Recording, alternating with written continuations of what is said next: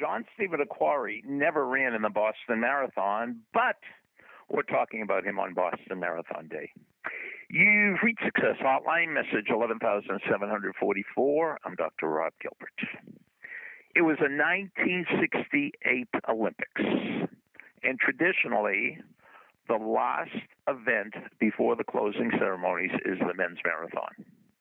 Well, the men's marathon had been over for over an hour. The sports writers were finishing up their stories. The video people were breaking down their equipment. Everybody was getting ready for the closing ceremonies. Then all of a sudden, somebody yelled out, "Look, look, look!" And one last runner painfully hobbled into the Olympic Stadium. He went around the track, crossed the finish line, and got down on his hands and knees and kissed the ground. He was in pain. All the writers, all the video people knew this was a story. They were all over him. Who are you? My name is John Stephen Aquari. Where are you from? I'm from the country of Tanzania. The race has been over for over an hour. Why are you still running? My country sent me 5,000 miles to run in the Olympic marathon. They didn't send me 5,000 miles to start the race. They sent me 5,000 miles to finish the race. For many years in Montclair State, I was the faculty orientation speaker. I spoke to the kids, I spoke to the parents, and I always told them this story.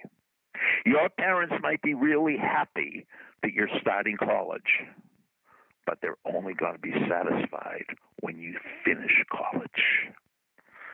They might be happy today when you're at orientation, but imagine how happy they'll be at graduation. There's a big difference between orientation and graduation. And just like running a marathon, college is not a sprint, it's a marathon.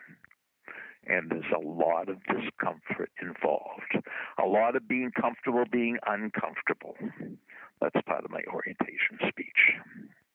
So John Stephen Aquari never ran New York, never ran Boston, but he was an Olympian. And his country didn't send him 5,000 miles to start the race. They sent him 5,000 miles to finish the race, and he finished the race. No guts, no glory. Message over. Thank you for listening to Success Hotline with Dr. Rob Gilbert, an Ironclad original. You can email Dr. Gilbert at sendmeastory@aol.com.